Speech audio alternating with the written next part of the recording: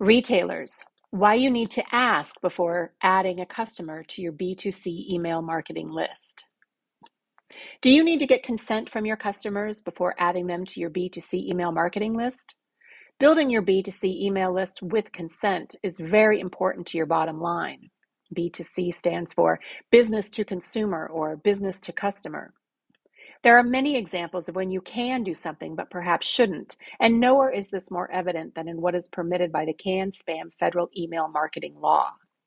For the purposes of this article in particular, we are going to be talking about adding a customer's email address to your marketing mailing list without asking them first, and hopefully convincing you that you should always get consent before adding them to your B2C email list.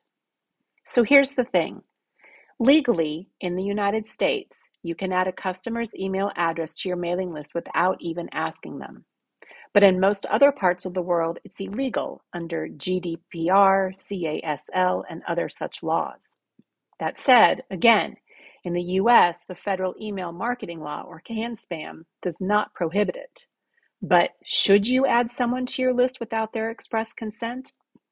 Absolutely not.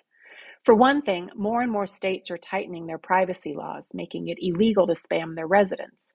And putting someone on a mailing list without first obtaining their consent fits some of these definitions of spam. And as Klaviyo points out, completing a purchase is not considered explicit consent. Plus, putting someone on your email list without their express consent violates Klaviyo and also Shopify's terms of service.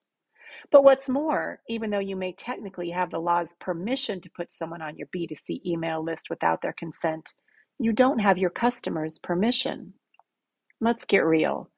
Adding someone to your B2C email marketing list without asking them first and without getting their permission risks annoying and alienating the very people you need to have look on you kindly and who you want to give you money. They're not going to buy from you if they are annoyed that you put them on your list without asking them first. Is it really worth annoying your customers just so you can boost your numbers?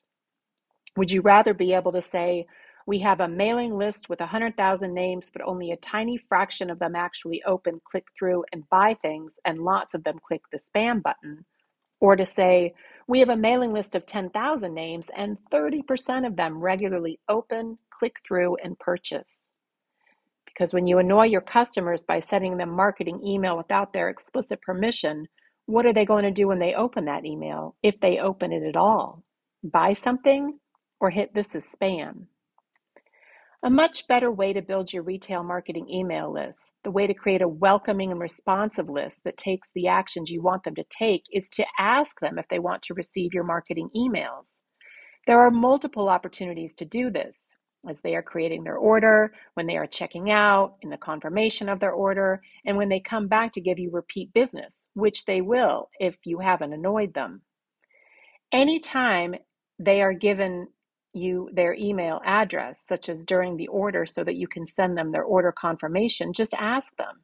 And be sure to set their expectations by telling them how often they can expect to receive marketing emails from you. May we send you email notices of upcoming sales and specials? We send them out about once a month.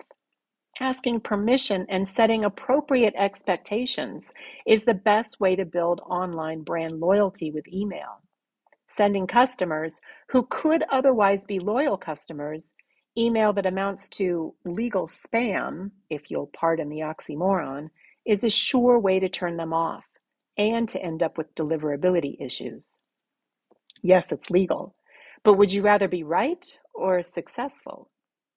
For more information, visit us at gettotheinbox.com.